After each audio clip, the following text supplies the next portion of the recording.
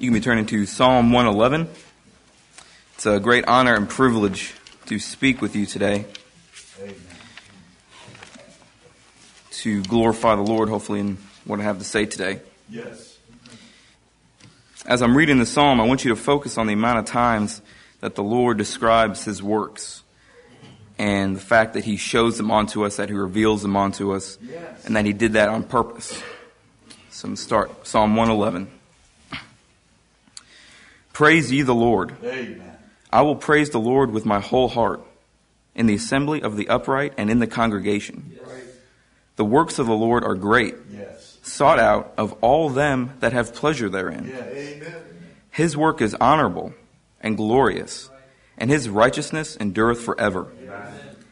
He hath made his wonderful works to be remembered. The Lord is gracious and full of compassion. Amen.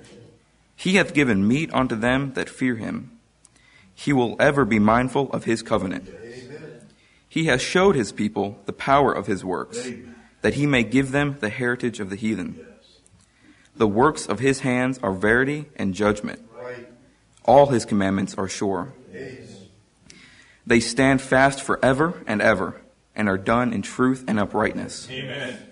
He sent redemption unto his people. Amen. He hath commanded his covenant forever. Holy and reverend is his name. Amen.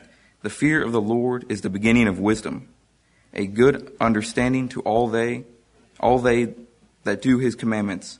His praise endureth forever. Amen. How do we get to know people the best? It's from seeing what they do.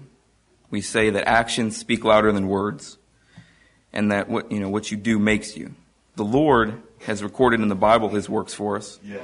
He shows glorious kindnesses and works to us throughout our lives for the purpose of us being able to better know and understand him. Yes. It should humble us that he wants us to know him. Yes. We've been having a great series on the attributes of God to better understand him. And you look at his works and it shows himself through them. Yes.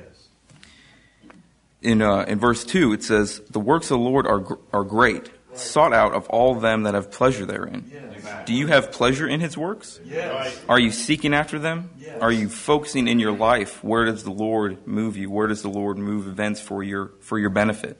Are you seeking the Bible for them? Are you focusing on them? Because if you want to know him, you're going to want to know his works. Yes. His work is honorable and glorious, and his righteousness endureth forever. Yes. Everything he does is perfect and pure and honorable. Yes. He hath made his wonderful works to be remembered. The Lord is gracious and full of compassion. How many times have I seen brothers come up here and talk about an instance in their life that they said, to anyone else it wouldn't have meant anything. But to me, it was great. It was glorious. It was compassionate. The Lord knows you, and he's going to send instances and events in your life that directly comfort you. Yes. He knows you, and he wants to give you special and kind works to you.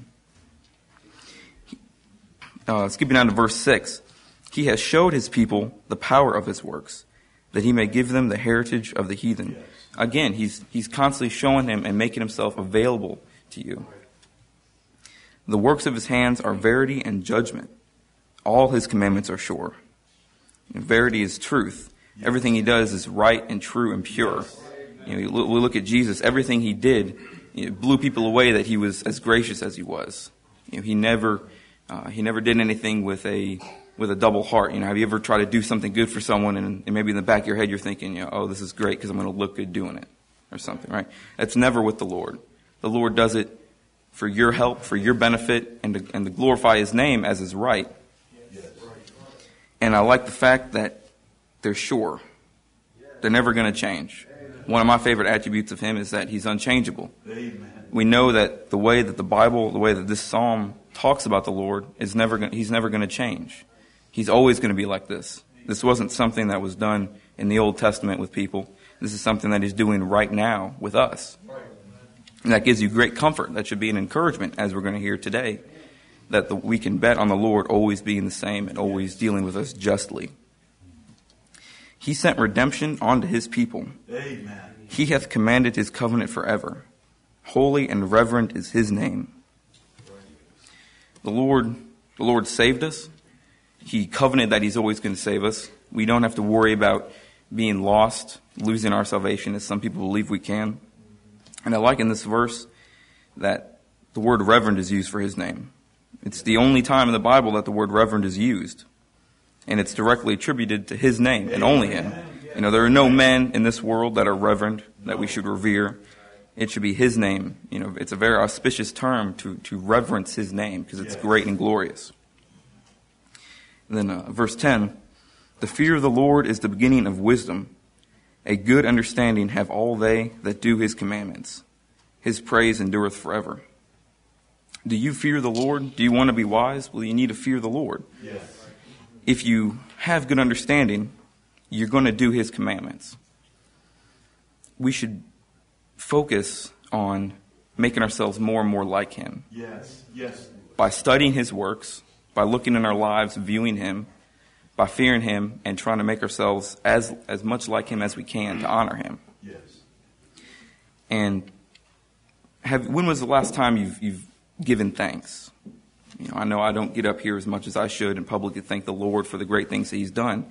But if you're constantly searching your life for the good things that he's done for you, that the kind, compassionate little gifts that he's given you, you're going to want to praise him. Yes. As it says in the very first verse, praise ye the Lord. I will praise the Lord with my whole heart in the assembly of the upright, in public.